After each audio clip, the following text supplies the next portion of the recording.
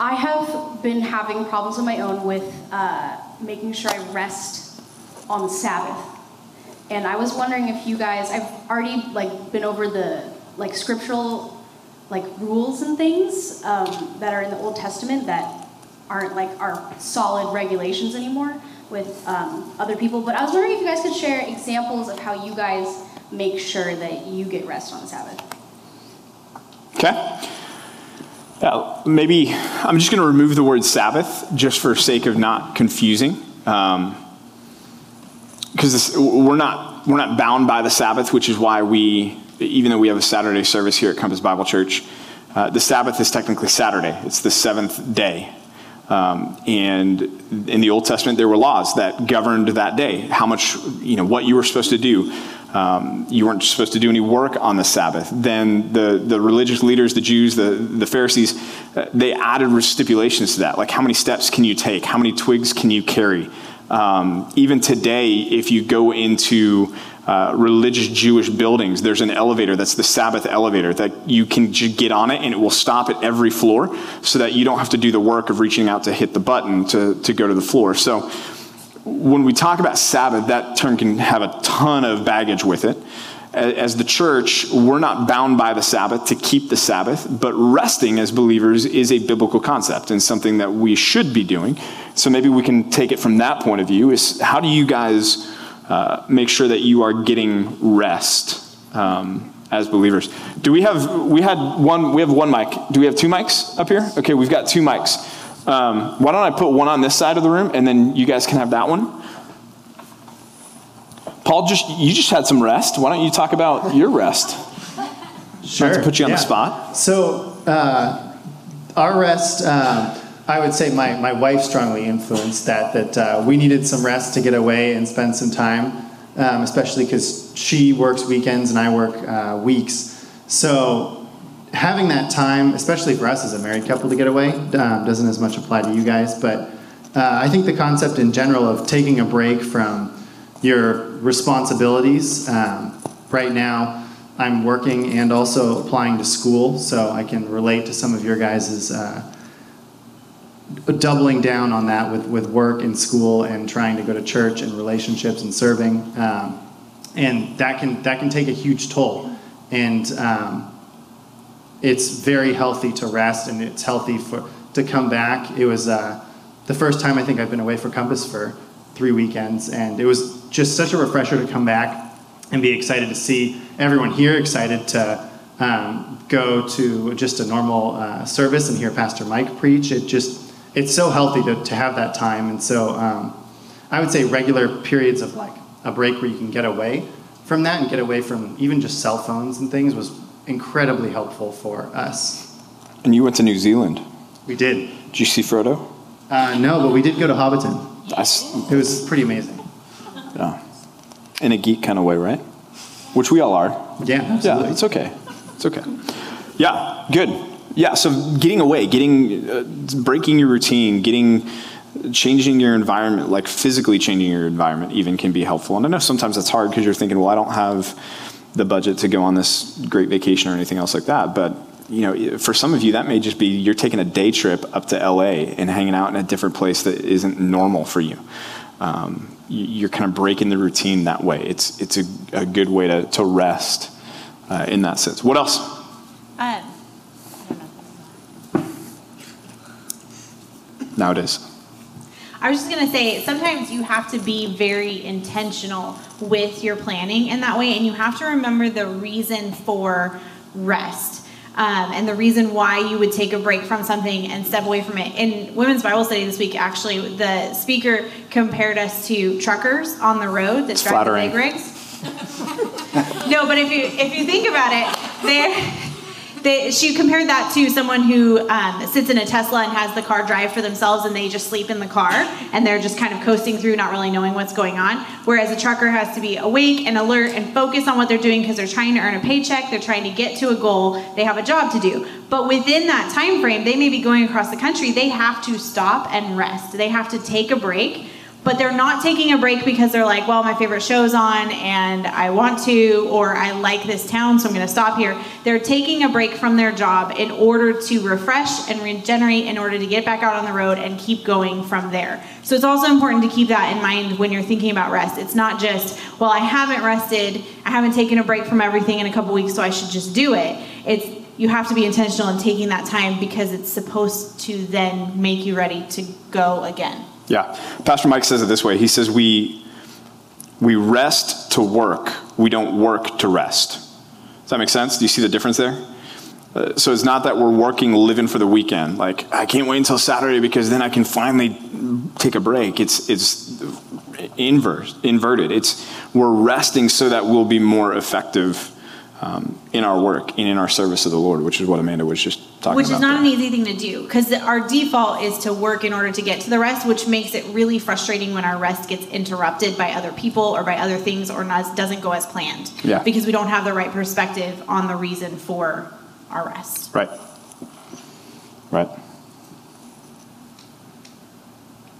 Yeah. And the other thing I'll just challenge you guys on is I think all of us can do more than we think we can.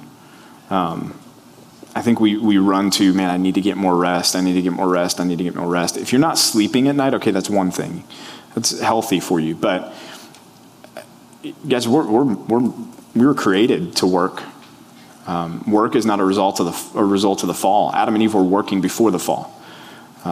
They were called to tend the garden, right? I mean, that was, God put them in the garden to keep the garden. That involves work and labor.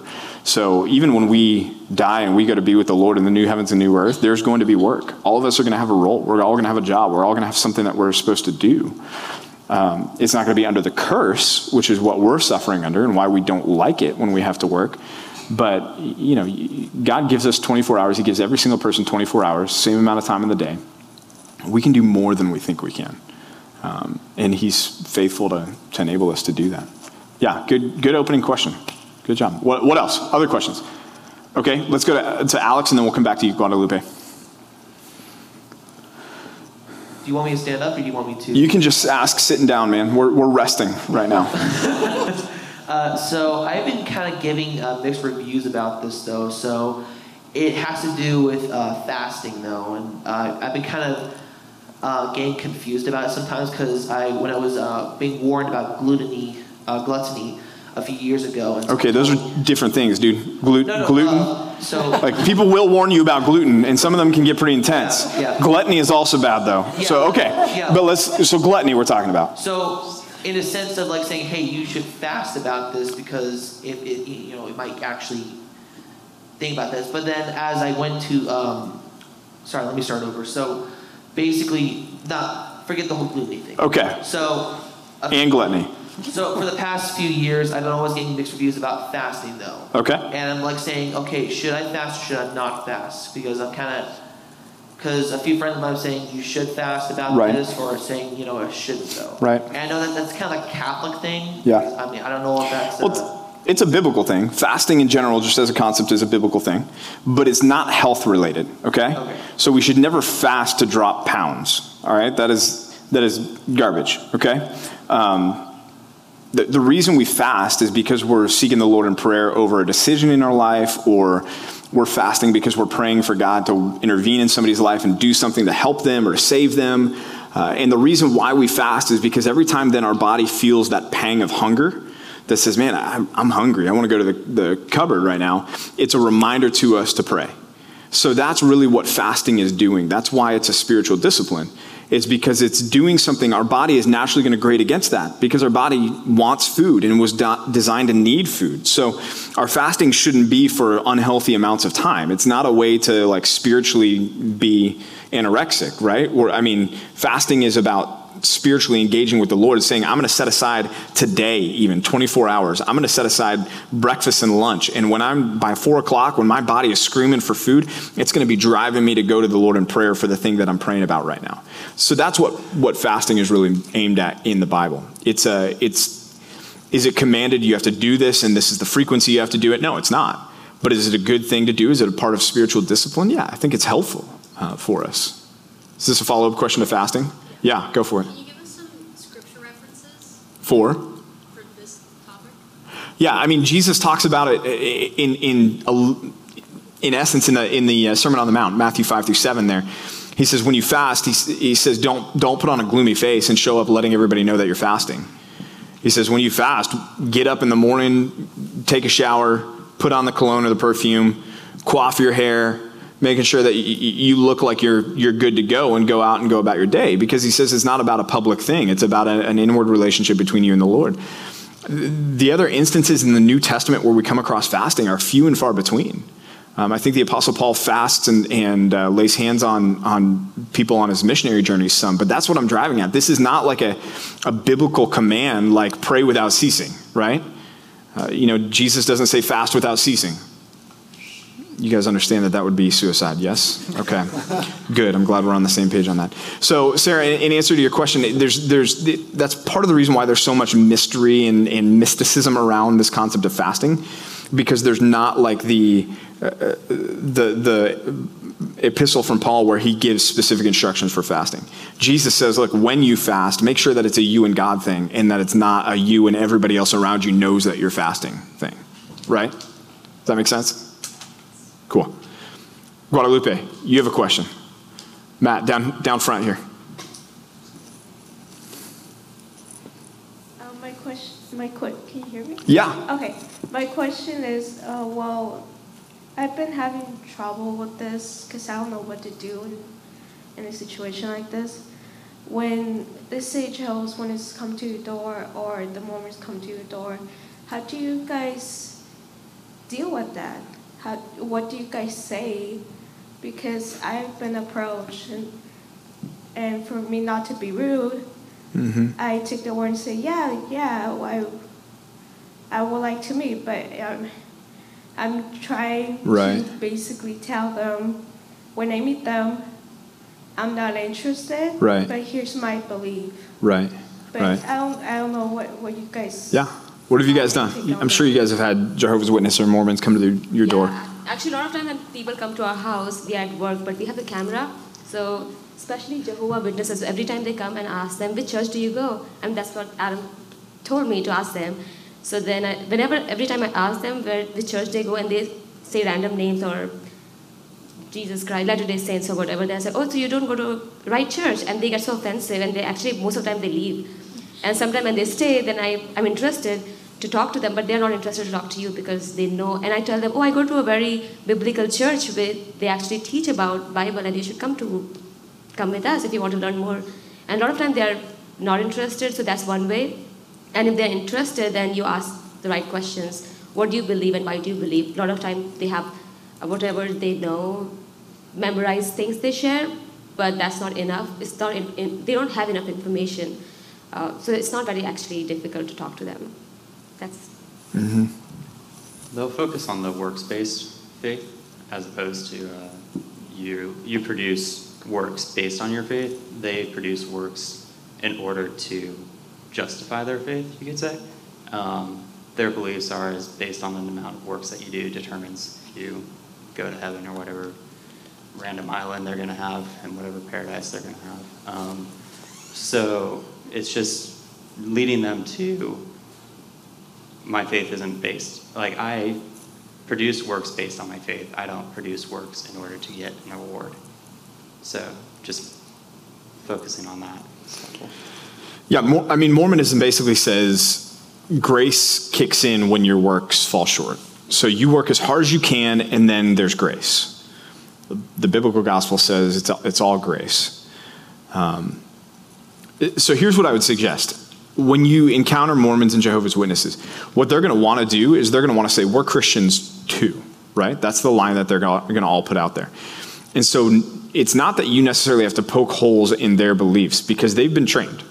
Let's face it. I mean, the Jehovah's Witnesses that come to your door, the Mormons that come to your door. I used to be not a former, but a student of Jehovah's Witnesses, and they are trained. Yeah.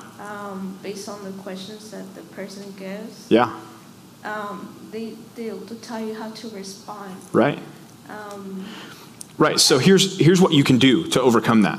Know what you believe so well that you can show the difference, right? So let's take Jehovah's Witnesses who deny the Trinity, deny that Jesus is God, okay? If you can show them from the Bible that he is God, if you can go to John 1, if you can go to his I am statements, before Abraham was, I am. In John 1, they want to say, well, that's not what my Bible says, because they've got a corrupted translation, right? We can open up the original Greek text and show them where they're wrong. But unless you know Greek, I just wouldn't enter into that debate with them, right? Because they've been trained to argue and twist and pervert and change. But if you go to Jesus' statement, before Abraham was, I am, okay? It's an allusion back to Exodus 3:14 when God says, I am who I am. So Jesus is making a statement of being eternal and being God right there in that statement. So if you can just get them to the point of you saying, look, we're different. And the cold hard reality is, I love you enough to tell you that the Bible teaches that you're not right with God where you stand as a Jehovah's Witness, where you stand as a Mormon. And honestly, where you're headed right now is you're headed to hell.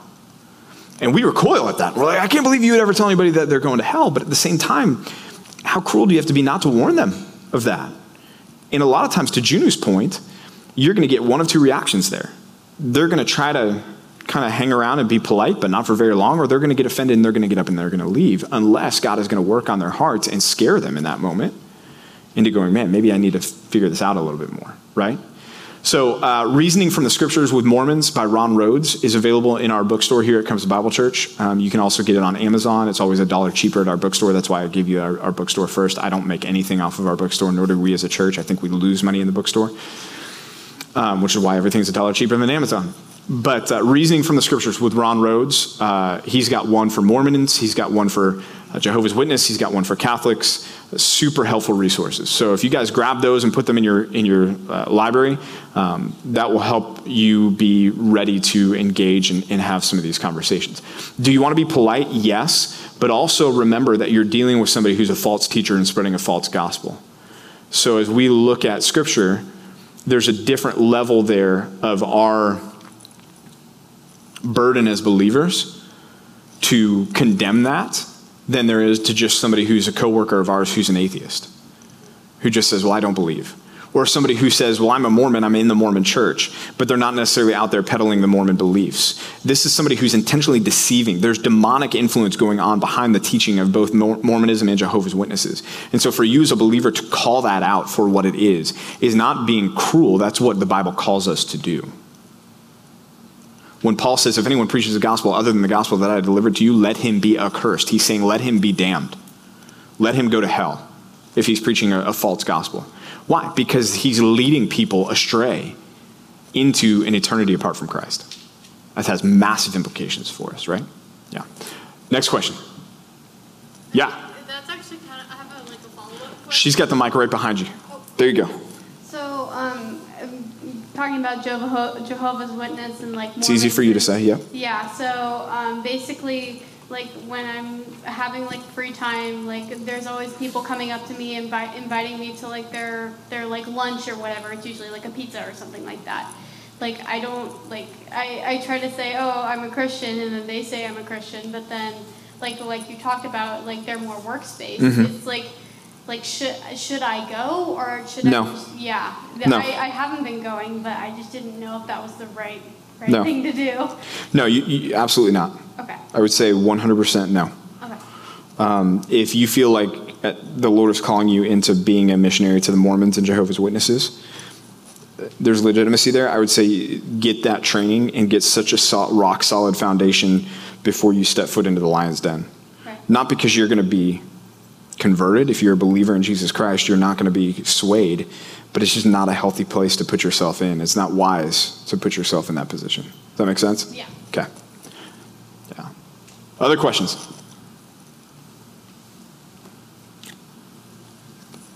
You guys just much really want to go to that pasta place that Nathan was talking about at the Union City place, Union Market, Grill, Coffee, 9. Yeah, down here. SpaceX. He works there, that's why I said that. That is true. This is more a question for Pastor BJ. What do you believe Christ is referencing in John 10:16 when he mentions the other fold? And what scripture do you have to back up what you believe? John 10:16. Just as the Father knows me and I know the Father, this is 15, and I lay my life down for the sheep, and I have other sheep that are not of this fold. I must bring them also, and they will listen to my voice. So there will be one flock, one shepherd. For this reason the Father loves me, because I lay down my life that I may take it up again. Summary, other fold, Gentiles. You've got Christ interactions. You've got glimpses of him alluding to this. You got his interaction with the woman who comes to the feet of him and begs for him to heal her daughter, and he says, "I'm here for the Jews, not for the Gentiles." And she says, "Yes, Lord, but don't even the dogs benefit from the scraps from their master's table?" No, Pastor Lucas, I can't answer the phone right now. And Jesus turns to her and says a pretty amazing statement back to her. He says, "I have not found such faith in all of Israel." He's talking to a Gentile there, right? So he's given this idea that there's a role for another flock, for somebody that's outside of Israel for him, right? Even the opening to John's gospel, when John says that Jesus came to his own, but his own did not receive him. Well, who's he talking about there? He's talking about the Jews. The Apostle Paul later turns away from the synagogues and shakes his dust off his feet from the Jews, so to speak, and turns to the Gentiles. You've got Cornelius in the book of Acts, and the vision there with Cornelius, where he calls for Peter, and Peter comes and shares the gospel. And Cornelius, who's a God-fearer but not a Jew, who is a Gentile, and he becomes saved along with all of his whole household. This idea of the other flock here is, as Jesus is talking here, is the Gentiles that are not part of Israel that he has yet to gather in. Follow up? Is that fair? That's fair. Okay. Yeah. And even so, in men's Bible study, we're studying 1 Peter. So in 1 Peter chapter 2, verse 9, you've got this statement that Peter makes when he's talking to the church, and he's talking to these exiles that are believers, and he says, "You are a royal priesthood. You are a holy nation. You are a kingdom of priests, a people for God's own possession." He goes back to a statement made in Exodus where God says that about Israel. And now Peter's saying that about the church. Is he saying that the church has replaced Israel? No, he's not. But he's saying the church is part of the people of God, and God wants to do with the church the same thing that he wanted to do with Israel, that Israel didn't do well. Israel was supposed to be a missional people from the moment that they were formed. God called Israel to be a light amongst the nations. That's what his whole point was in saying, "You are a people for my own possession." We look at those crazy laws, right? Like, do not boil a goat in its mother's milk. And we read that and we say, what in the world, right? But the reason why God was doing that, and the reason why God gave Israel such stringent laws, because he wanted them to be holy. And we think, well, yeah, he wanted them to be righteous and blameless and spotless and just for him. But he wanted them to be distinct, is what we're talking about with holiness there. He wanted other nations to look at Israel and say, what are you doing and why are you doing that? And to understand that God was blessing them for that. And then for other nations to look at Israel and say, I want to be a part of that, right? Like you think of Rahab, who was hiding out in the wall, living in the wall, when the spies were sent to spy out Jericho. And she hides them. She's a Gentile. She's not part of Israel. And yet she's not only grafted in to become part of Israel, because that was God's whole plan, but then she becomes part of the lineage of who?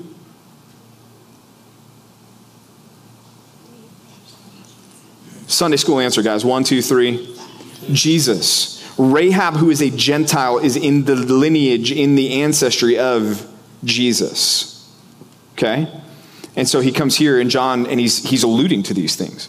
When he says, look, my sheep know my voice, but I've got sheep that are part of another fold that you don't know about, and I need to gather them as well. He's casting the vision to and pointing towards what he's going to be doing by gathering in the Gentiles as well to be part of the people of God. Good question. Other questions? Yeah. Jaden, is this where you're going to come out of your shell, dude? Okay, so my question is, some guy was telling me that basically not everything's, I know he's wrong, but he said not everything's in the Bible because there's the infancy gospels that weren't included in that, and that's why he said you can't rely on the Bible. And I just didn't know what to say to that because I don't know. I never. Anybody want to take that? Okay. Look, that was an honest question. Manuscript evidence. The earliest that we have, Gospel of Thomas, Gospel of Judas, the Gnostic Gospels. The reason they're called the Gnostic Gospels is they come out of the 300 ADs, right? The 4th century AD, the 3rd century AD. So we're dealing with the earliest manuscript evidence that we have of that dates to somewhere in the 300s, okay? You're looking at the separation between that and the actual biblical text that we have, the books of the Bible, the books of the New Testament in particular, which he might respond and say, yeah, but the Council of Nicaea in AD 325 was when the canon was formulated, and so that was in that time frame too. So why not throw these books in here? Well, because the council that formulated the Bible as we have it today was not a bunch of guys getting around together going, well, I like that book and I like that book and I don't like that book, so let's throw that book out, and I like this book and I like that book. It was them getting together, looking at 300 years of church history.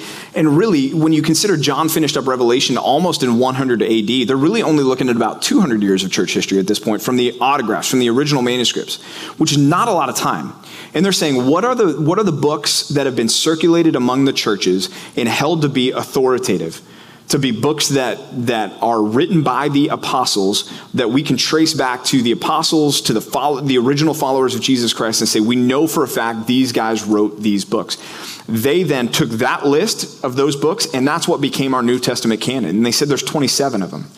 These 27 books are books that are authoritative and we can trust and we can trace back to when they were originally written and began to circulate amongst the churches. So these are authoritative. If you're writing a book that's 200 years later than that there's no prior evidence to that it's not been circulated in the church prior to that, and somebody's putting this forward and going, oh, look, I found this. It's by Thomas. It's by the guy who doubted Jesus. It's the Gospel of Thomas. You're going to look at that and go, no, thanks, but no thanks. So we've got early manuscript evidence of the gospel, some dating almost back to less than 100 AD, right? So we've got very old manuscript evidence that's close to, we don't have the autographs, but you don't have the autographs of any ancient works. But we get super close with the New Testament books, okay? So then you've got this one that's all of a sudden in 300 is the first appearance of it. And it's got Gnostic elements to it. Well, the other problem is Gnosticism, which is this idea that the physical body is bad and that the spiritual is good. That mindset wasn't there during the formulation of the church and during the early church, okay, during the Gospels. Gnosticism came on the scene in the late 200s and early 300s. And so when you see Gnostic elements in these Gospels, there's no way it was original. Because that methodology of thinking, that philosophy wasn't present. Jesus wasn't combating Gnosticism. Paul wasn't combating Gnosticism. It wasn't a thing. And so all of a sudden it's there, and the vestiges of it are there in these books. And then when you read the books themselves, like in the Gospel of Thomas, there's a story about how when Jesus was a boy, he bumped into another boy who ran into him on accident, and Jesus got mad and struck the boy dead. Right? So you're like, that sounds like the Jesus we all know and love, doesn't it? So when you read them and you compare the content to it, you go, okay, clearly this doesn't agree with the rest of it. So can we know that the Bible is complete and truth and this is it and we shouldn't embrace the infancy gospels or these other things? Yes, we can. People want to posit and put it forth and be like, well, see, there's holes in the theory. There's not. When you get into the manuscript evidence, when you get into the nuts and bolts of it, which they don't know, they're just parroting what they heard from their favorite late night talk show host or from their mom and dad who are atheists who heard it from their favorite late night talk show host. They're just throwing garbage out there. When you dig underneath, you can expose the lie. Yes, sir. Recommended reading for this topic. Do you have a recommendation? Yeah, wow. I Don't Have Enough Faith to Be an Atheist by Frank Turek is a good place to start. Again, I Don't Have Enough Faith to Be an Atheist. Evidence That Demands a Verdict by Josh McDowell is a big, beefy, thick tome. But that's going to give you, that's going to talk about these things. Have you guys... That's a reference book, though. That's not one you sit down and just read. Right. You're not going to keep that by your bedside table. N.T. Lightfoot, How We Got Our Bible, was really helpful for me. Okay. It's like a small book. Yeah. Did you get that? Can you say it again? Yeah, N.T. Lightfoot, I believe, is the author. How We Got Our Bible.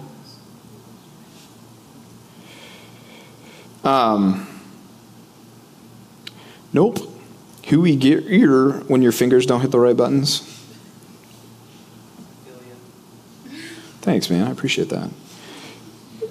Yeah, but just know this, as you guys are out there thinking about this, truth is on your side, okay? Because Chuck Missler, is that the name? No, it's NT Lightfoot. Should be that. I hope I got the title right. Come on, Google.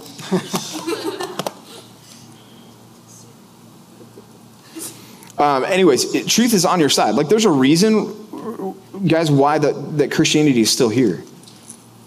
For 2,000 years later, there's plenty of people that hate Christianity, and yet they go to the well time and time and time and time and time and time again with their arguments, and they can't defeat truth. This is what God promised through Jesus' words when he said the gates of hell are not going to prevail against the church. Which is, by the way, an offensive statement, not a defensive. Gates are meant to keep out, right? So the gates of hell are not going to prevail against the church. The church is the offensive party in that, not hell. I also think More Than a Carpenter is a good chapter on that as well. Which is also by Josh McDowell, and that's the more readable. Yeah, Neil R. Lightfoot. Neil R. Lightfoot. Okay. Yeah, sorry. The only reason I looked that up, so there's a guy named N.T. Wright. Don't read N.T. Wright. N.T. Lightfoot I don't think exists, but Neil R. Lightfoot does, and wrote a book called How We Got Our Bible. There we go.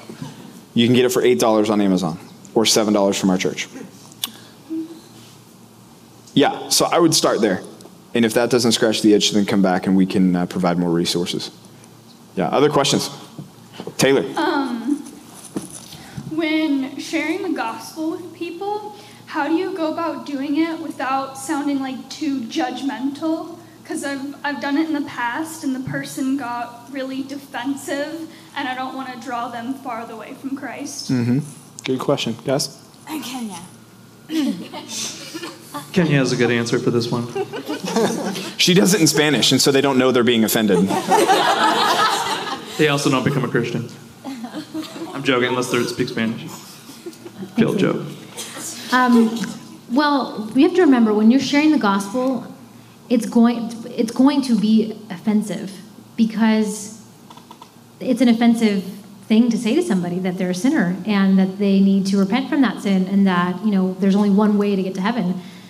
To the world, that sounds like foolishness, and that obviously is going to rub them very much the wrong way because they are in sin, they are not right with God, and they're in rebellion toward God. So if you tell them anything other than, hey, what you're doing is great, they're not going to like that.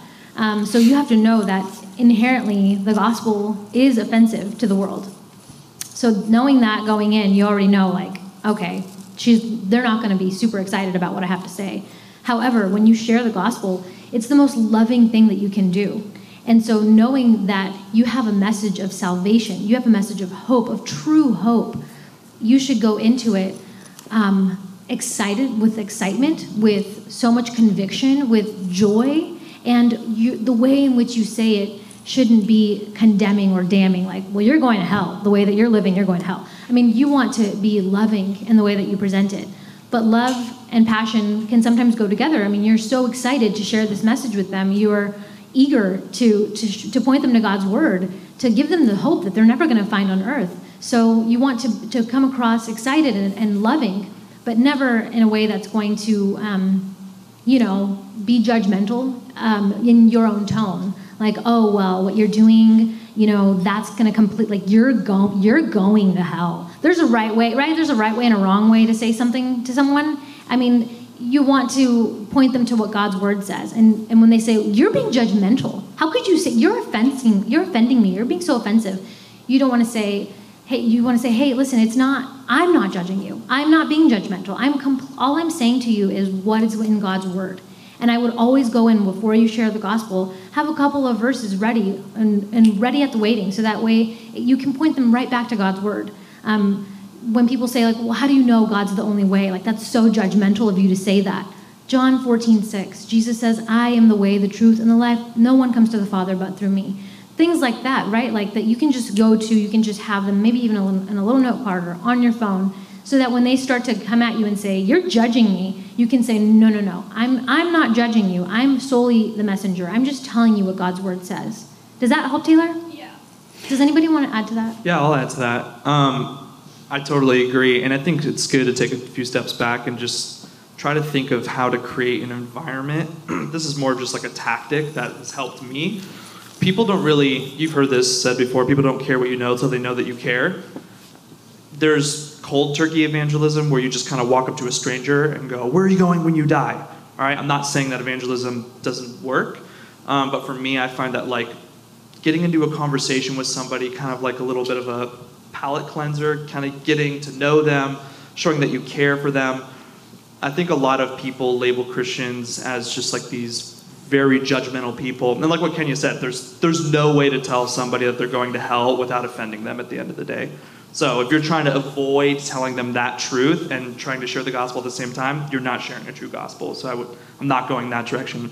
But I am saying like getting them to a place where they just know that you care for them, building a relationship with them. I think sometimes, and I'm guilty of this too, I get kind of stuck in my Christian bubble, and I don't really think of outreaching to the person effectively. I just think, I just need to kind of blurt out the gospel, and if they choose to respond to it, great. If not, then my job is done.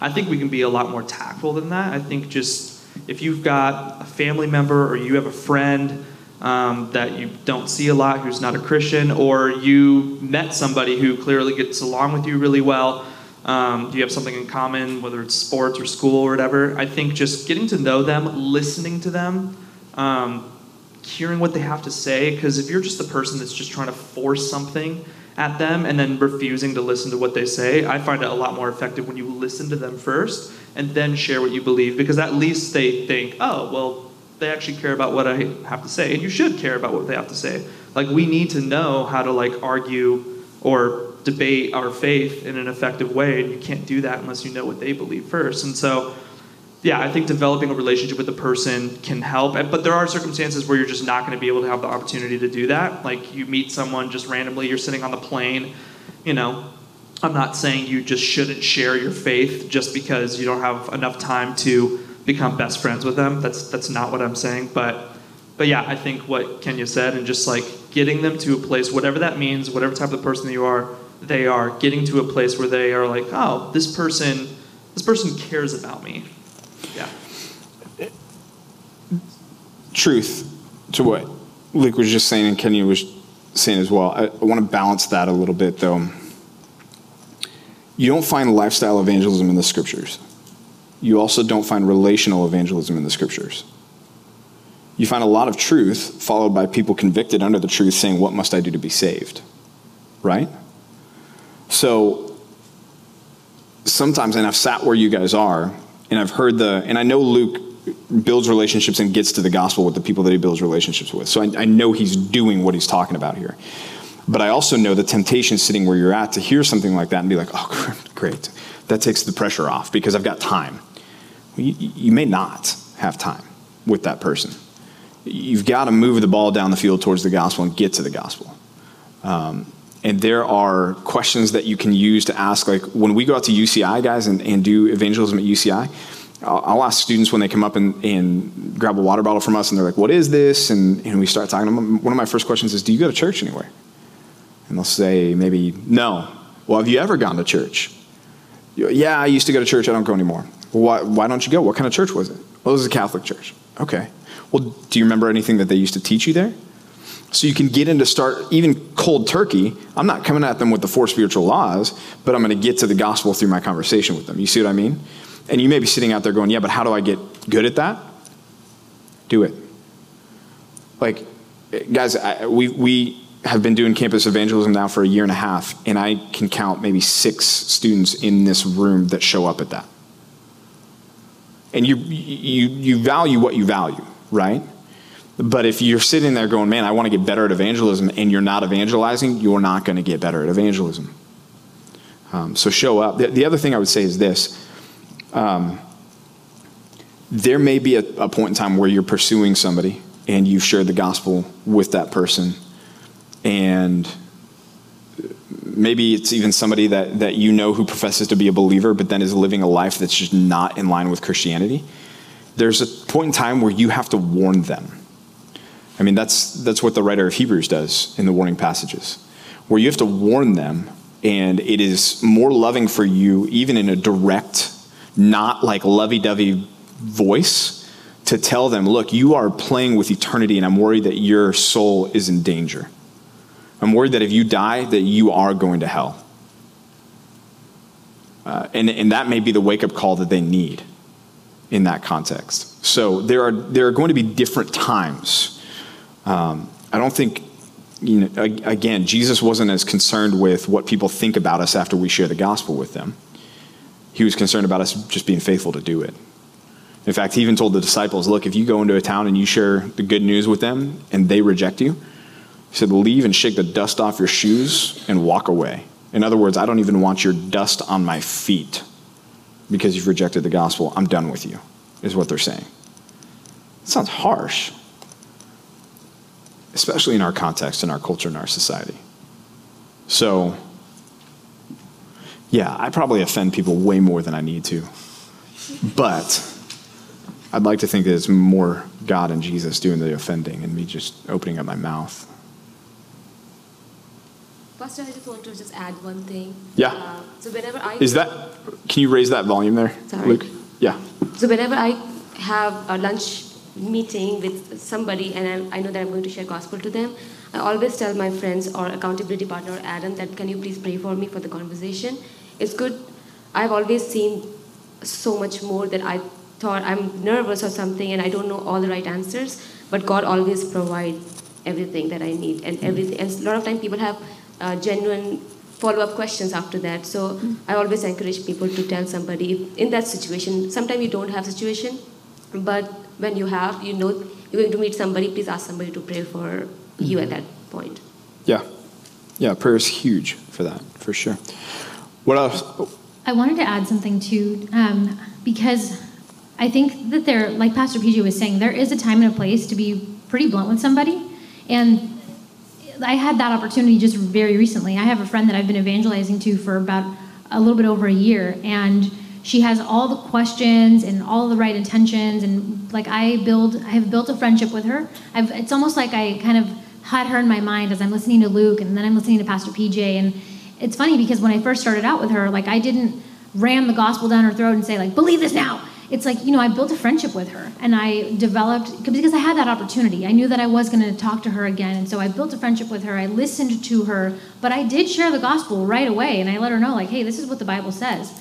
She came back with questions. She wanted to know more. She's like, I don't believe that, but I want to know more. So I've been sharing more and more information with her, answering her questions, taking so much time out of my life to go through the Bible and connect her with pastors in different states. Like she lives in a different state, and I've been literally reaching out to other pastors for her. And the other day she talks to me and she's like, I know you've given me all this information, and I know that I talked to the pastor that you told me to, but I still, and you know what, you guys, I literally said to her, you know what, you're playing with fire at this point, because we have been through it. And then I got real, and I'm like, you know what, you are the person who's in the ocean floundering and saying, I don't know, like I'm drowning. And here we go. I'm giving you a life jacket. I've given you a lifeboat. I've literally rolled up like in a sea-doo and been like, jump on. And you're saying, but I can't. And I literally told her just like that. And she's like, you're being so judgmental. Just because I don't believe doesn't mean I'm going to hell. And you know what I said to her? It does. Yeah, you are.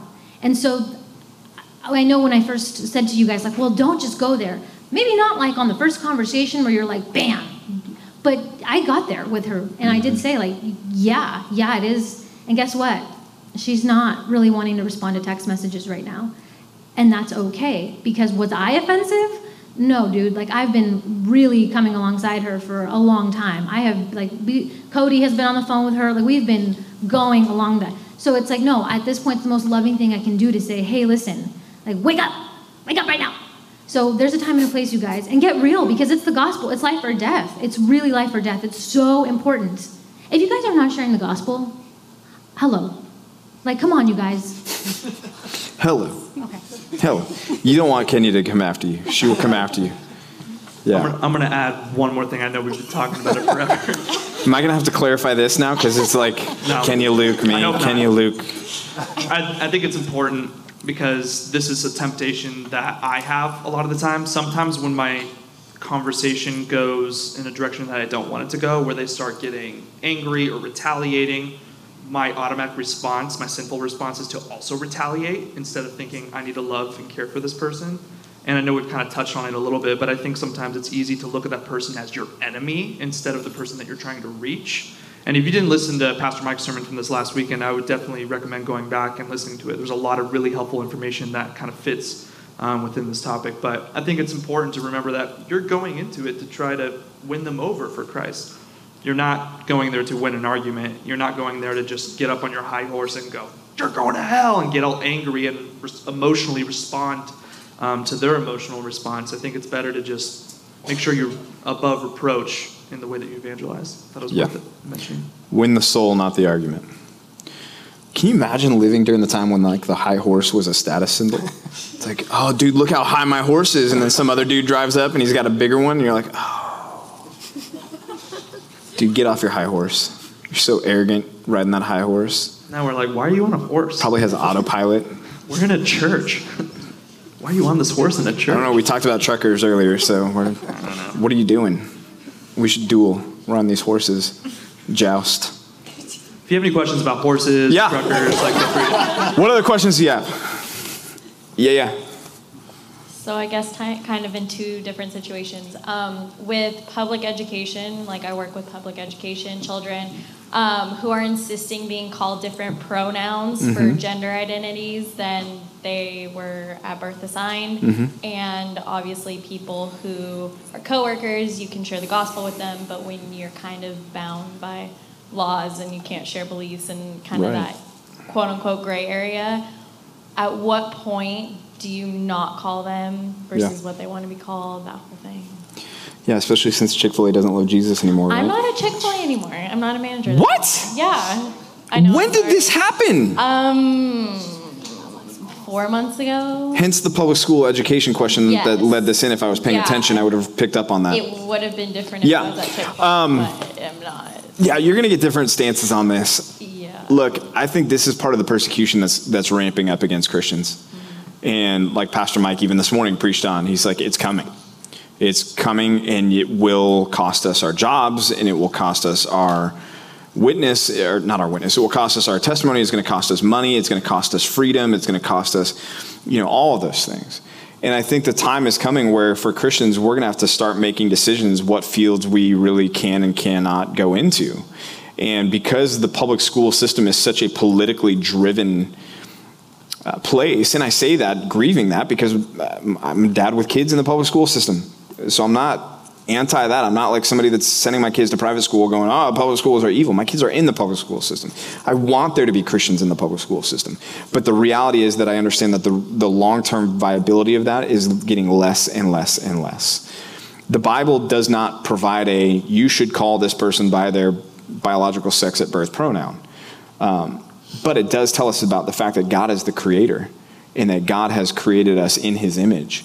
And that when somebody undergoes a gender reassignment and says, well, I don't want to be a boy anymore, I want to be a girl, and you should refer to me as she and not he. Essentially what they're doing is they're saying, God, you messed up, you screwed up, you made a mistake, I'm not who you created me to be. And what they're asking me to do by call them by their pronouns is to participate in that delusion. And I'm not comfortable doing that. So, yeah, I mean, I think the hard thing is it's going to start costing us as believers. And, we don't do that with any other sin. We call sin, right? Like a rapist who shows up that's like, well, I'd rather you just call me somebody who's sexually challenged or sexually deviant. We're not going to do that. That's absurd, right? But we're tucking in this sin, and the culture is causing the church to go, oh, yeah, we'll go along because why? We don't want to hurt people's feelings. We don't want to step on toes. Well, then what if they never hear the gospel anymore? God doesn't want you to sin to get the gospel to somebody. God doesn't want you to celebrate a perversion, which is what it is, to get the gospel to somebody. So, yeah, I mean, it's not the answer that you probably want to hear with a new career change and everything else like that, but honestly, I don't think as a believer that you can join in and participate in that. What does that look like? How does that play itself out? I think that's going to be a case-by-case situation, and maybe having a conversation. And I think in some circumstances it'll work out for the believer, and I think in other circumstances it's going to end up in people losing their jobs or having to change careers. It's scary, but it's not, because ultimately God's won, right? And again, to back up what Luke said, if you guys weren't there this morning, listen to Pastor Mike's sermon. I think it was super encouraging and helpful along those lines, based on what we're here to do. Because, I mean, part of it too is think about our witness to that person. So that person, let's say God does save them, and they have their eyes opened and they are saved, and they come back to you and they're like, why did you go along with that? You know that's not what God wants. Why did you participate in that and call me a she when I'm really a he? Like, why didn't you tell me I can't do that? That's not what the Bible tells me to do, right? That would be my fear in there. You guys? Okay. Follow up to that. Push back on that. No, I guess. I wish I hadn't asked the question. No. No, I'm good with it. Because obviously when you're in college, you have peers, it's easier to be like, hey, like, I don't believe that, I don't agree with that, this is why. You can lead into the gospel with that and use that as a tool. Right. But I guess too, along with that, just, I guess, would you just recommend continuously calling them what they originally were versus what they want to be? Like, you know what I mean? Even when they want to change their name, or when you find out later along the lines, like, they're actually a boy when they're a girl. And yeah, if it's something where you didn't know initially and then you kind of figure it out, I mean, it's a different situation as well. But I think we're still under the obligation to say, okay, look, the reality is that we're complicit in their delusion and their rebellion against God, to join in that, right? And even Paul says in Romans chapter 1 that they not only did it, but gave approval to those who did these things as well, right? And really that's where we're at, is we're in the Romans 1, giving approval to those that are rejecting and rebelling against God. So I think, honestly, guys, I think this is the tips of the flames beginning to lap at the feet of the church, as persecution, as the heat gets turned up. It's also further extension, I think, of God's discipline against our country, because the reality is Christians are going to be driven out of the public schools as far as teachers and administrators and things like that. They're going to be driven out of spheres and professions, the medical fields as well, because of what's going on with this whole gender nonsense that's out there. And I think as that happens, those fields and professions where the Christians are now having to pull out of and retreat from are going to go downhill. They are. Right? It's why there's so much chaos when it comes to the family now, because the family has been ripped away from the church and now redefined by whatever people want to redefine it as, and the society's breaking down at large. I think the public school system is going to continue to go down the toilet. I think our medical profession is going to continue to get more and more and more ridiculous and absurd. And this is an extension of God's judgment against a people who have been killing babies by the hundreds of millions and celebrating it, and celebrating two men having sex together and two women having sex together, and saying that that's a good thing and we should let them be married and love who you want to love and your truth is your truth. Guys, God is eventually going to get up off the couch, so to speak, and say, I'm done with this.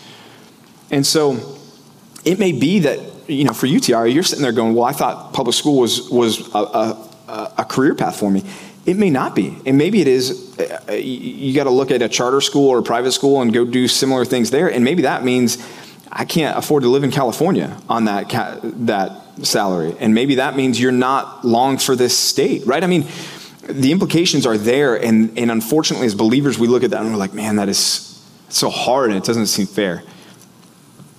Yeah, but remember, God wins and this is not our home, right? That we're living for something that's far better than this.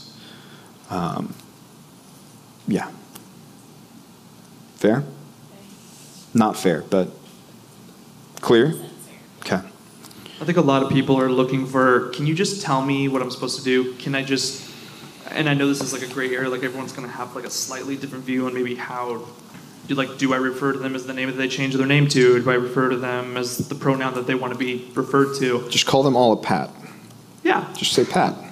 Yeah. It's safe both ways. That's not my name. It's an old movie / skit. Anyways, but if you're looking for like just a clear answer on what to do. You're not going to hear us say, no, don't do this, or yes, do this. But I mean, maybe with some things, but I would just say, God, you want to err more on the side of pleasing God than on the side of trying to please man and trying to like stay in the workforce. Yes.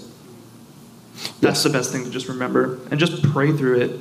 Like, ask God to like give you wisdom as you go through the career path that you want to go through. Yeah. Yeah. This is not surprising to God either, and that should be comforting to you as well. It's not like God's like, oh my goodness, Jesus, Holy Spirit, get over here. Did you see what's going on down there? He knows exactly what's going on. This is all part of history, moving from the tree of the knowledge of good and evil to the cross, the tree of the cross to the tree of life at the end. And we're on that path, and he knows exactly where we are. And this is not out of his control. So he's got you in that. Yeah. Other questions? Alex. Everybody's like, I'm not going to follow that question. Is this about a horse? I know a lot about Clydesdales. If it was, I'd be more interested in that. Anyway, dude, we'll talk later. So one of the questions I've been asking is that I work at a place that's very, very, very, very secular. Mm-hmm. There's a lot of people there that curse, say a lot of weird things and all that. And there have been times in the accounts of when I worked there that I've been trying to warn them about, trying to evangelize to them. And they just keep on getting pushed. Like, they just want to say, we don't want anything to do with you. I'm cool, I'm good. But in my opinion, it's like, no, you're not good. You're cursing. You're saying all these weird things. You're saying things that are not even godly, though. So my question to you is, how many times should I warn them, though? Because every single time I warn them, they just keep on pushing back, though.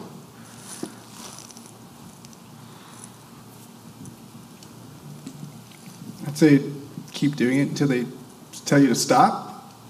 I've had to do that with my sister.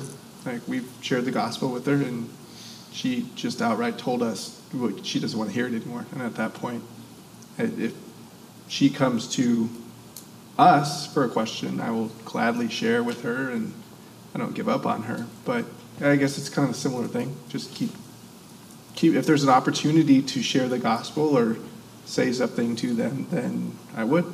Yeah. Yeah. Yeah, and the other thing, too, when you're at work, you can't expect unbelievers to act like believers. In fact, we need to understand they're not going to act like believers. And so there's a certain extent as a believer where when you hear somebody using profanity at work, it's going to be jarring to you, and it's going to make you go, I don't like that. And it should. Quite honestly, it should. But you're also an employee there at will, meaning it's your decision to work there, right? You've chosen, I'm going to work here, I'm going to work in this company. You're working for a company that clearly does not have policies against that they're okay with that environment. And so you can't really appeal to any authority to cause them to stop that, other than for you to simply say to them, hey, you know what, guys, it really offends me to hear you guys talk like that. Would you mind not doing that when I'm around? You can't really cause them to listen to that or not. So really, unless you're working in an environment where that is a company policy, where they're like, you should not use profanity and you should conduct yourself with, integrity and dignity and everything else like that, then maybe you've got recourse there. But it sounds like you really don't, and there's unfortunately not really a whole lot you can do other than to say to them and to continue to say to them, hey guys, that really bothers me. Would you mind not talking that way around me? So, yeah. Do you know who the highest horse is? I found this out. Were you looking that up during the last question? It's yes. All right. It's Big Jake, the Belgian gelding. Good old Big Jake. Yep. He measured a majestic 20 hands. I didn't know that's how you measured a horse. That's how you measure a horse, which is 82.75 inches tall. Okay. So 5 feet is 60, that's 6 feet is 72 inches. So this horse is almost 7 foot tall. What's the spiritual application behind knowing this? I don't know, but if Kellen stood up next to this horse would be as tall as Kellen. Wow. That's a high horse. Dude, if you How many hands tall is Kellen? Probably about 20. 20 I would imagine he's close. We should measure next time. We should just lay hands on Kellen. Yeah, that's what that means. That's what that means, right? But if you rode Big Jake, you could say, dude, I am on my high horse, and nobody is on a higher horse than me right now. That's awesome. Big Jake, the Belgian gelding. So there you go, guys. Get off your high horse. No, I'm on him. His name is Jake. Is that the way we're ending this Q&A? No, I'm hoping there are more questions. Yeah. So we don't end on that. What did you learn tonight, honey? More questions. I mean, I just thought I'd throw that out there. It got me thinking. You're the one who started talking about high horses. And so it's true. It's your fault. More questions. Come on. Maybe about the 4 horsemen of the apocalypse. Dude, they're probably higher Biblical than and 20 horses. hands. Oh, most likely. The rider on the white horse must be. This is the highest horse of all. Just horsing around. Hey, that's enough horseplay. I have a question. Who does? I do. Oh, Matt whoa. Bates. Whoa, I'm looking out here going, whoa. Somebody's. Yeah, Matt Behind the Bates. curtain. We've touched on the topic of evangelism a little bit throughout the night through some of the questions. Mm-hmm. And going on the application of, we want to be doing that. We want to be on our campuses or in our workplaces trying to reach those people and the people that we're close to. What are some practical applications that you guys would say are easy ways to reach people of the opposite gender? What are you doing on Friday night? Or did it hurt when you fell from heaven? There are a lot of other pickup lines out there, man. Yeah. Well, I feel like I lost my number. Can I have yours? in our generation, I feel like there is that big, it's kind of more of an awkward thing now because it's just known. Like when people invite other people to an event or to something, if it's of opposite genders, there's always that wall up. Dude, that's not your generation. That's human history. Well, Yeah, no, but your question is well taken. If you're a single guy not romantically interested in a girl, I probably wouldn't make her an evangelistic target. I also probably wouldn't make her an evangelistic target if you are romantically interested in her, because missionary dating is not a biblical concept. So don't date somebody to save them. Does that make sense? Don't date somebody to save them. God's word is clear on being unequally yoked. He says, don't do it. And if you want to argue with me, well, that's talking about business context, fine. But if God cares that in business you're not unequally yoked, how much more do you think he cares that in a romantic relationship with somebody you're not unequally yoked? So it's just a hard thing. I think there are plenty of dudes out there that don't know Jesus for you to go after with the gospel. And ladies, I think there are plenty of dudettes out there who don't know Jesus for you to go after with the gospel. Sarah Stevens, you need the mic.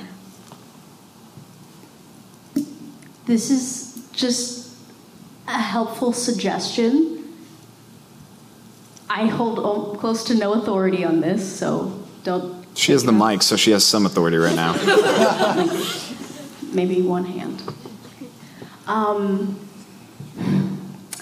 If this is campus outreach, if you are like, for instance, like talking to a female and there is another godly female in the group of evangelists, that's the word, you could really casually be like, that's a great question. Here, let me ask so-and-so to come talk, and you could like even step out of that conversation after like hooking it up, so to speak. So I know that. That's bad reference. I'm sorry. I I didn't mean to do it like that. Okay. I could have let it slide, but I didn't, so I'm just as guilty. That's like one very specific example, though, and I have no idea what context you're coming from, but that's just something to kind of get the creativity flowing on like how to deal with such situations. Yeah. Just an idea. But that said, there's nothing wrong, and in fact, it's good for guys and girls to invite each other to events, as far as inviting people to church or to anything we have going on. And if someone of the opposite gender walks into the room, it's great To talk to them. Yeah. regardless of who they are. So it doesn't, yes, I understand what you're saying when it comes to an evangelistic, investing in a relationship, trying to go after them with the gospel in a very intentional way.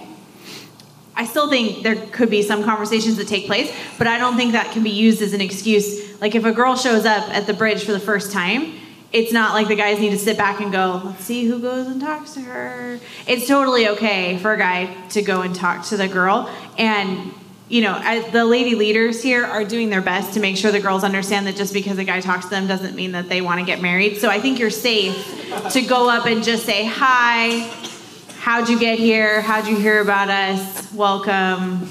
I lost my number. Can I have yours? Yeah. I mean, there's like that line that you can cross that then it becomes a flirtation, but maybe it is, which is fine. But if you're not wanting to cross that line, I still think there's a lot of conversation that can take place between a grown man and a grown woman, which is what all of you are, that doesn't have to be a romantic endeavor. Sure. Can you give us an example?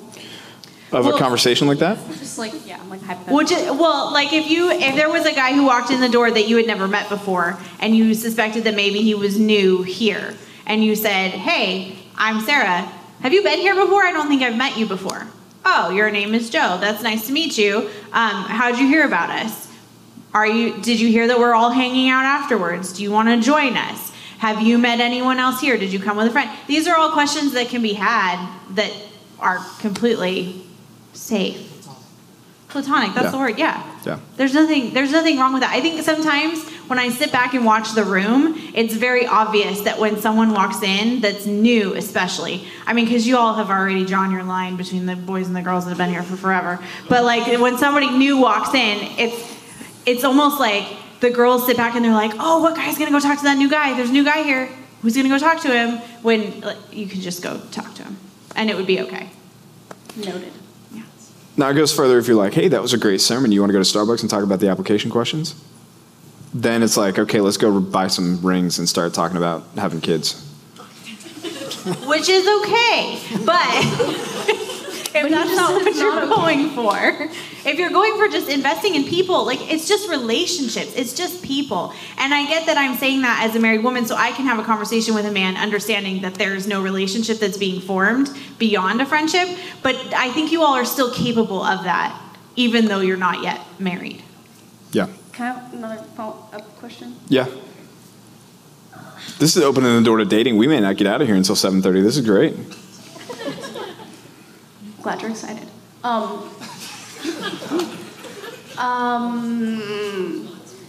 So it's a hard if question. you do want to do like a follow-up conversation, but you don't want it to be a romantic interest of any kind, would it be appropriate to like invite along another person? Sure.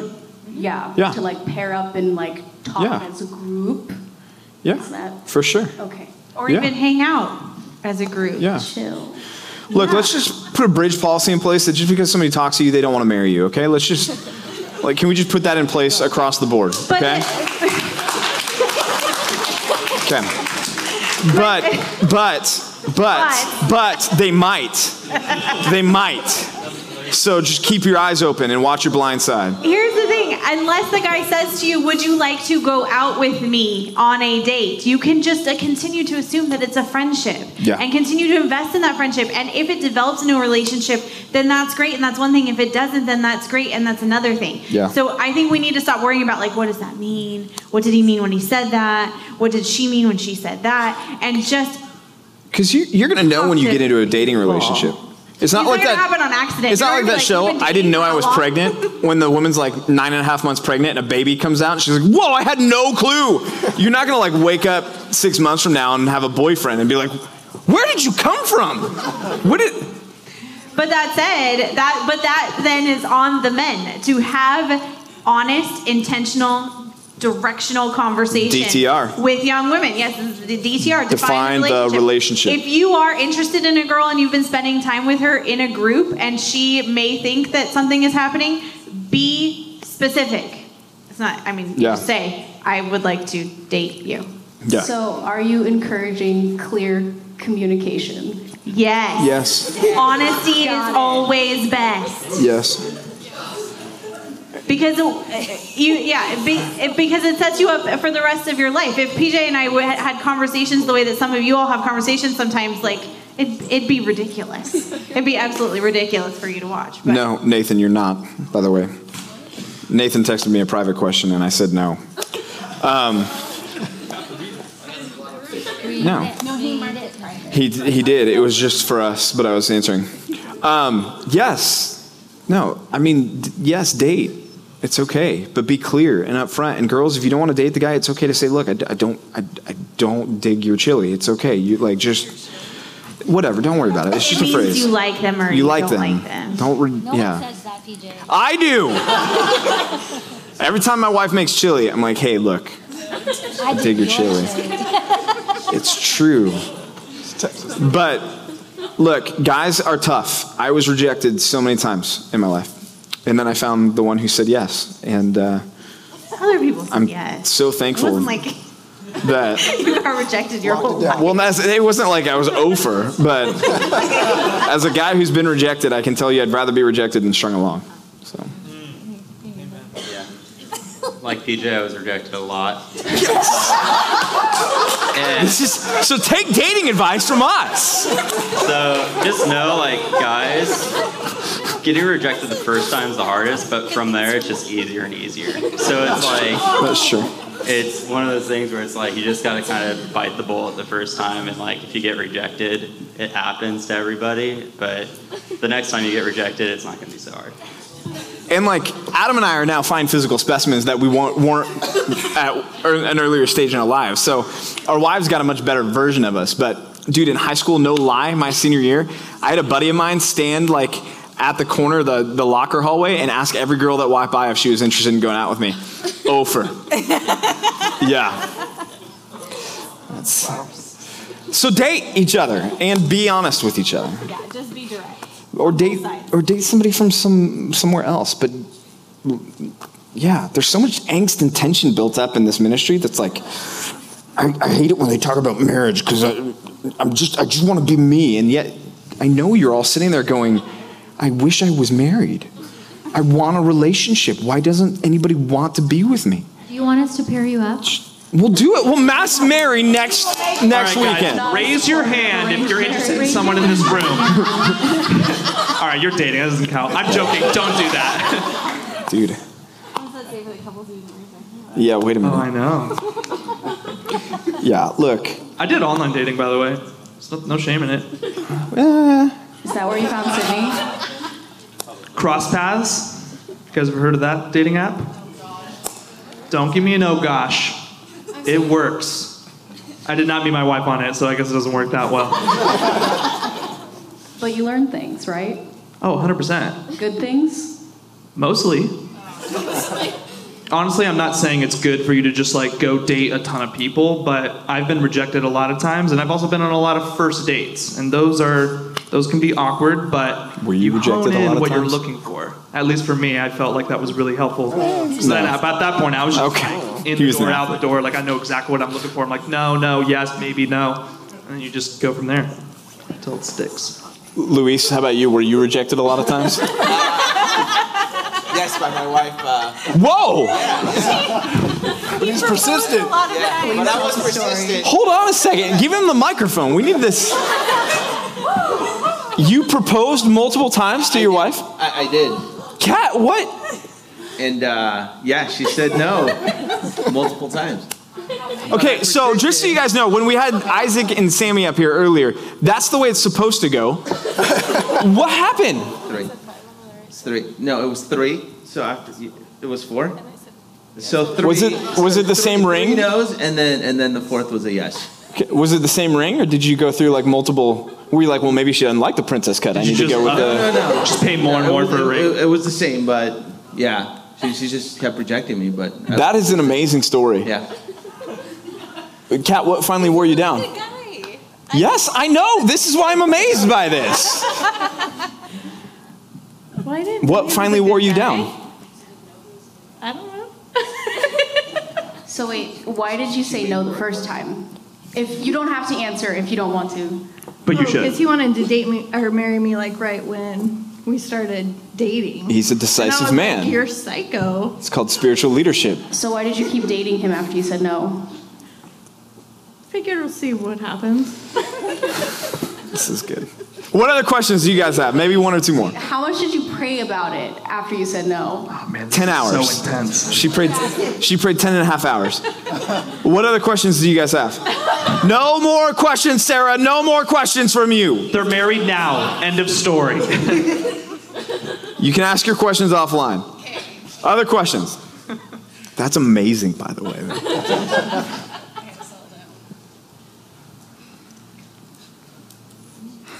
Now you're all thinking about dating and stuff. Nervous. Do our leaders have any questions? Maybe not everybody. How many times do you think you've been rejected, PJ? Enough. Do you count the hallway high school? Moving on. Look. Yeah, I'd count that. Yeah.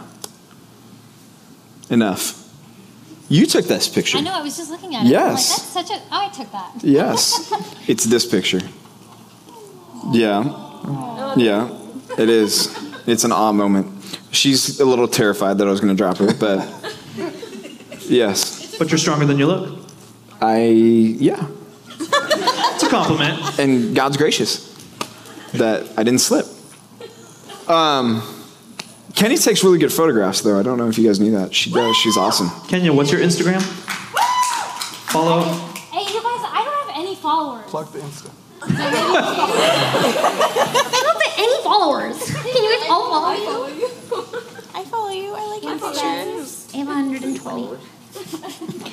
All right. Yeah, we need to go. I'm calling last call for a final question. Anybody have a final question that they want to ask that doesn't have anything to do with dating or rejection or anything else? Or horses. Although George, is George's name? Jake. I already forgot. How could I forget? I got to get off my high horse and remember it's Jake, not George. I would have named him George. What other questions do you have? One more. Come on. I know it's out there. It's bubbling under the surface. Alex, is this a question worthy of like ending the night on? Do you feel like? Can we go to other places in Kaleidoscope than just Union Market? That's the best question so far. Dude, you like the pizza place. That wasn't my call, by the way. But I think it's. I don't judge. I'm just asking. Yeah, dude, you can go wherever you want after college group, but I'm not saying people are going to go with you. Doesn't matter for me. I just. Yeah, no, I think it's going to be good. I think you guys are going to have a great time there. Let's come down here. Guadalupe, you had one last question that you can ask. I have a question. Well, this question, and pardon my ignorance, because I was baptized as a Christian. Well, I baptized myself as a Christian, but I still have some, in the back of my head, I still have some battles of beliefs, because I was a former student of a Jehovah's Witness. Right. And being in that religion was sort of felt like a cult. It is a cult. But one of the things that we were talking about as we were studying is that there is no hell or heaven. And they showed me a scripture on that. Now, as a Christian, now I believe in the hell and the heaven. But I don't have a strong foundation on that because I was brainwashed as a right. Jehovah's Witness. So it's sort of hard for me to get to the idea of now there is a hell and a heaven. Yeah, so there is. In fact, Jesus talked more about hell than any other subject. So anybody who denies the existence of hell and claims to be a follower of Jesus has massive problems, okay? So here's the thing that maybe we don't all realize, but did you guys know that hell is not eternal? Hell is not eternal. I got Mike Bryant's attention. He looked up at that. And let me explain what I mean. The Bible also refers to hell as Hades, right? Revelation 20, verse 13, the final judgment of Satan and the beast. And the sea gave up the dead who were in it. Death and hell gave up the dead who were in them. and they were judged, each one of them according to what they had done, the dead. Then death and hell were thrown into the lake of fire. This is the second death, the lake of fire. And if anyone's name was not found written in the book of life, he was thrown into the lake of fire. The lake of fire is the eternal resting place of the damned. Just like heaven is not the eternal dwelling place of the believer. The new heavens and new earth, the new Jerusalem is the eternal dwelling place of the believer. Heaven is a holding tank, if you will. Hell is a holding tank for ultimately the lake of fire, which is where they will spend all of eternity. So, yeah, Revelation 20 is the final judgment of those that have rejected God. They're going to end up in the lake of fire. Jesus describes hell as a place where the flame never goes out and the worm never dies, where the smoke of their torment goes up day and night. So, is hell real? Yes, very. Is it another false conception? We were talking about this last night in our worldview class, Sarah Stevens. We were talking about hell as being eternal or not eternal, right? And we were talking about this idea of annihilationism, that you're just destroyed when you die, but that's not the case. That hell is a place that you suffer forever and ever and ever and ever. The other thing, here's a question for you. Who rules hell? Who rules hell? How many of you think Satan rules hell? Okay. He doesn't. You know where Satan rules? Satan's realm, Satan's dominion, you know where that is? It's here. It's the earth. God rules hell. People talk about hell as the absence of God. It's not the absence of God. God is very present in hell. What does it mean that God is omnipresent? That he is present where? Everywhere. Is hell a literal physical place? Yes. Is God, if he is present everywhere, present in hell? Yes. How is he present in hell? He's present in hell and pouring out his wrath on sinners. And so God is in hell. It's the goodness, it's the grace, it's the mercy, it's the patience, it's the kindness of God that you don't see in hell. You see the holiness of God in hell. You see the justice of God in hell. You see the power of God in hell. You see the wrath of God in hell. That's what hell is. So, yeah, these misconceptions, what is it? Who's there? Who's not there? It's not Satan with a pitchfork and a ponytail standing at the check-in desk. That's just a cartoon figure that has been a perversion of what hell actually is. So, yeah, Sarah. On hell? Oh, this is a cheery way to end. Yeah, I mean, honestly, I would say if you read the Bible and you get a good, like if you go ESV study Bible, things like that, and when you come across the verses that talk about hell, look at the footnotes on there. I don't know that there's really been a good book, because it's probably not going to be a bestseller out there on like 10 mistakes people make about hell, right? Could you look into it? Can I look into it? For us? Yeah. I mean, yeah, I can. Like writing it or just it existing? Like looking for something that exists. Yeah, but honestly, I think if you just read the Bible and take the Bible at face value and take what Jesus says about hell, I think it's enough to scare us into realizing it's not a place we want to go. When he says it's a place of weeping and gnashing of teeth and outer darkness, when he says it's a place where the flame never dies or is never quenched and the worm never dies, that's a pretty terrifying concept, right? When it's the lake of fire, that's a pretty terrifying concept. It's a place of sulfur, and it's a place where the torment of the unbelievers never ends. When he says there's going to be more hope for Sodom and Gomorrah on that day than for those that witnessed Christ and rejected him. I mean, the measures, the degree of punishment that's going to be in hell is something that the Bible also develops there. Yeah. I have a question. So we're talking about like hell is like a holding place for everybody, and then we're going to be put in the lake of fire in there, and we're talking about like Jesus is coming. Like, Let's use not we on that. I just would. Right. Well, I just don't want you to say Right, we are yeah, going to be no, put in the lake of fire. No, but I'm following. Yeah. Yeah, so like for sinners going into like the lake of fire and everything, and like for people like living on this earth when Jesus comes back, like how would like the rapture and the tribulation take into effect when the lake of fire is like already kind of just like already there? Like would they have to go through the process first to get to the lake of fire? Okay, so rapture is only for believers, okay? Okay. So yeah, let's pull out some of these pieces here from that question. Rapture happens before the tribulation. Right. Rapture is Jesus comes back for the church. The church is caught up to be with him where he is, right? And we get that from 1 Thessalonians chapter 4, that we will be caught up in the air to be with him, okay? The word rapture is not used, but that's where that doctrine comes from. We also get it from, in the book of Revelation, in the letters to the 7 churches. I can't remember which church it is off the top of my head, but he tells the church that they will be kept from the hour of trouble that is coming upon the whole world.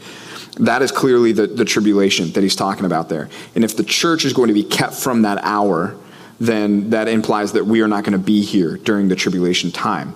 The tribulation is also referred to as a time of Jacob's trouble. Jacob is a moniker for Israel, right? So the tribulation is Israel's trouble. It's Israel's judgment, right? So the church is raptured. That begins the tribulation period.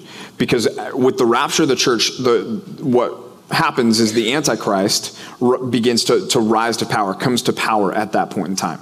The Antichrist is going to bring peace in the midst of a time of chaos. And if you think about the rapture and how absolutely horribly chaotic that is going to be, that when you have Christian pilots and co-pilots that are no longer in the cockpit of the plane and planes are going down, when you have the accidents that are going to happen all over the world because all of a sudden Christian drivers are gone. When you have doctors who are doing open heart surgery who are Christians and then they're gone and the patient's on the table. When you have wars that are being fought and there's Christians in key positions and then all of a sudden they're gone. This is going to be a time of unbelievable chaos, and it's the beginning of God's judgment upon the entire world at the end. Well, there's going to be one that's going to rise to power that's going to begin to put the pieces back together during that time. That's going to bring peace in the midst of that chaos, and that is the Antichrist. And he's going to be looked to because he's going to unite people, and people are going to be willing to follow him because they're going to be so scared, and all of a sudden here's going to be somebody that looks to be a stabilizing force. And one of the things that he's going to do is provide peace with Israel during that first 3.5 year period of the tribulation. And that's when he's setting up his global economy. And that's when the mark of the beast gets introduced and so forth and so on. But then 3.5 years in, he's going to break that truce with Israel. And that's the abomination of desolation that the scriptures talk about. And for the last 3.5 years, the people of God are going to be persecuted by the Antichrist and by his false prophet.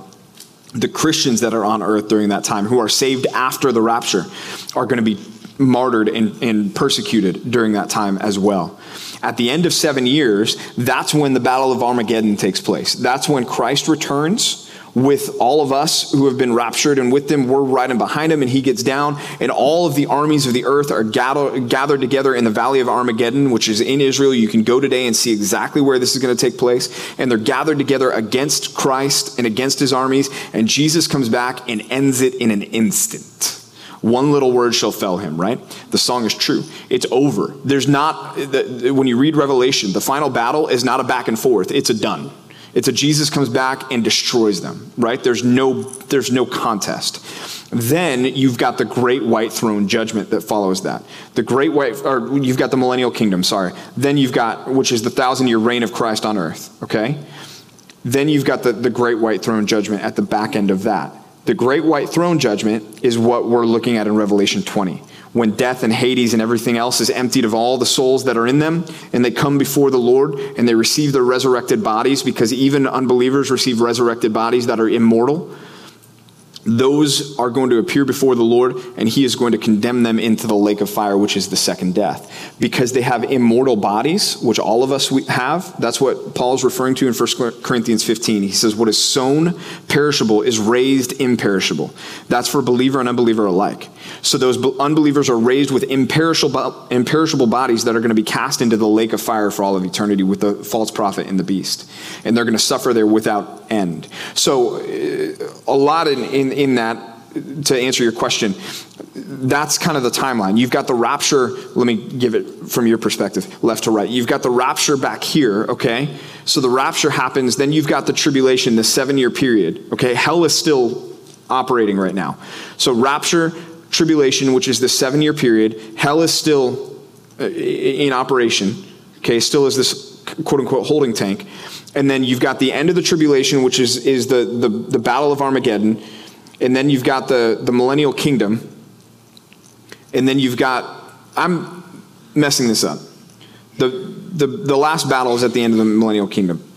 But Satan is bound during the millennial kingdom. How did you ask this question at the very end of the night?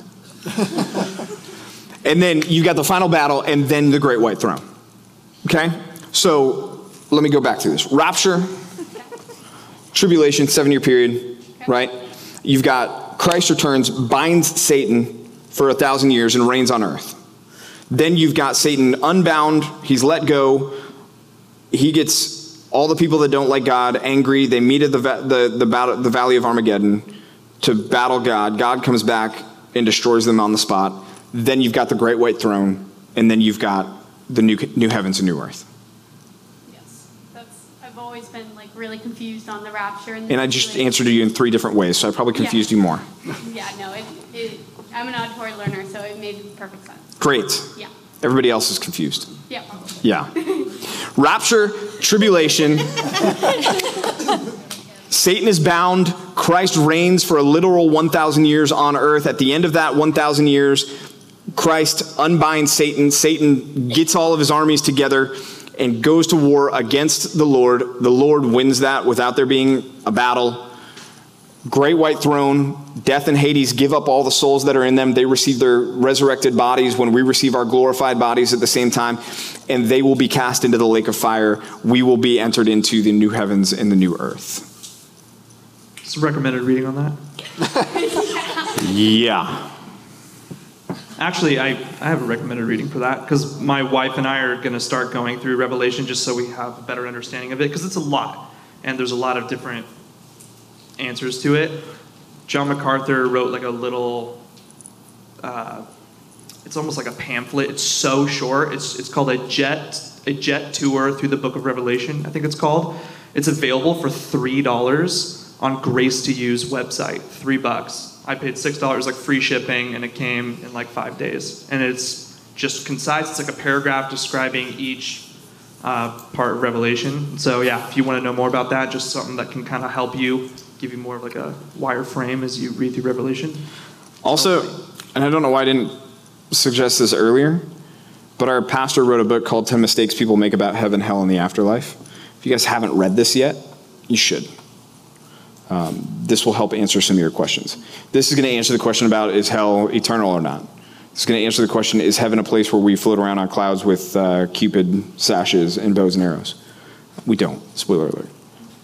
So, Heaven, Hell, and the Afterlife by Pastor Mike Fabars. But yes, MacArthur's book on Revelation, jet tour. And then he's got one that's a little bit thicker than that. That's essentially a lot of his commentary on the book of Revelation. That's helpful as well. Yeah. Well, hey, thank you guys. Thanks for your questions. If these sparked more questions, or you're like, I had a question to ask as a follow-up, but I didn't want to ask it in front of everybody, you can come find one of us up here and just ask us at this point. But plan is to go to Union Market, the Kaleidoscope, in spite of Alex's objection, to eat pasta, according to Nathan. I just love that you led with pasta. Like, you've got a room full of college students who are thinking about boba tea and coffee, and you're like, dude, there's a good pasta place there, and I think they've got coffee and tea there, too, if you guys are into that. Most of us are Italian in this room, right?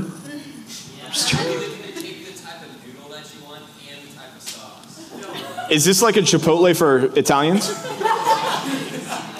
Chipotle. Dude, we should start that. All right. Hey, let me pray, and then we will be done. God, thanks for tonight. Thanks for your word. Thanks for the truth that it contains and for the guidance that we have found therein. Lord, I know there's more questions in this room than were voiced, and so I pray that you would allow the students that have them to find the answers to those questions. Lord, that they would trust you, that they would trust that your word is sufficient to provide the answers, that they would, if they've got a relationship with you as their Savior, that they would say that part of faith is believing you and believing your word. Lord, if they don't have a relationship with you, I pray that you would give them the knowledge that they need to have confidence that the gospel is true, that you are real, and that they need Jesus as their Savior. So Lord, do those things, we pray, for Christ's glory, for your glory, and we pray this in Jesus' name. Amen.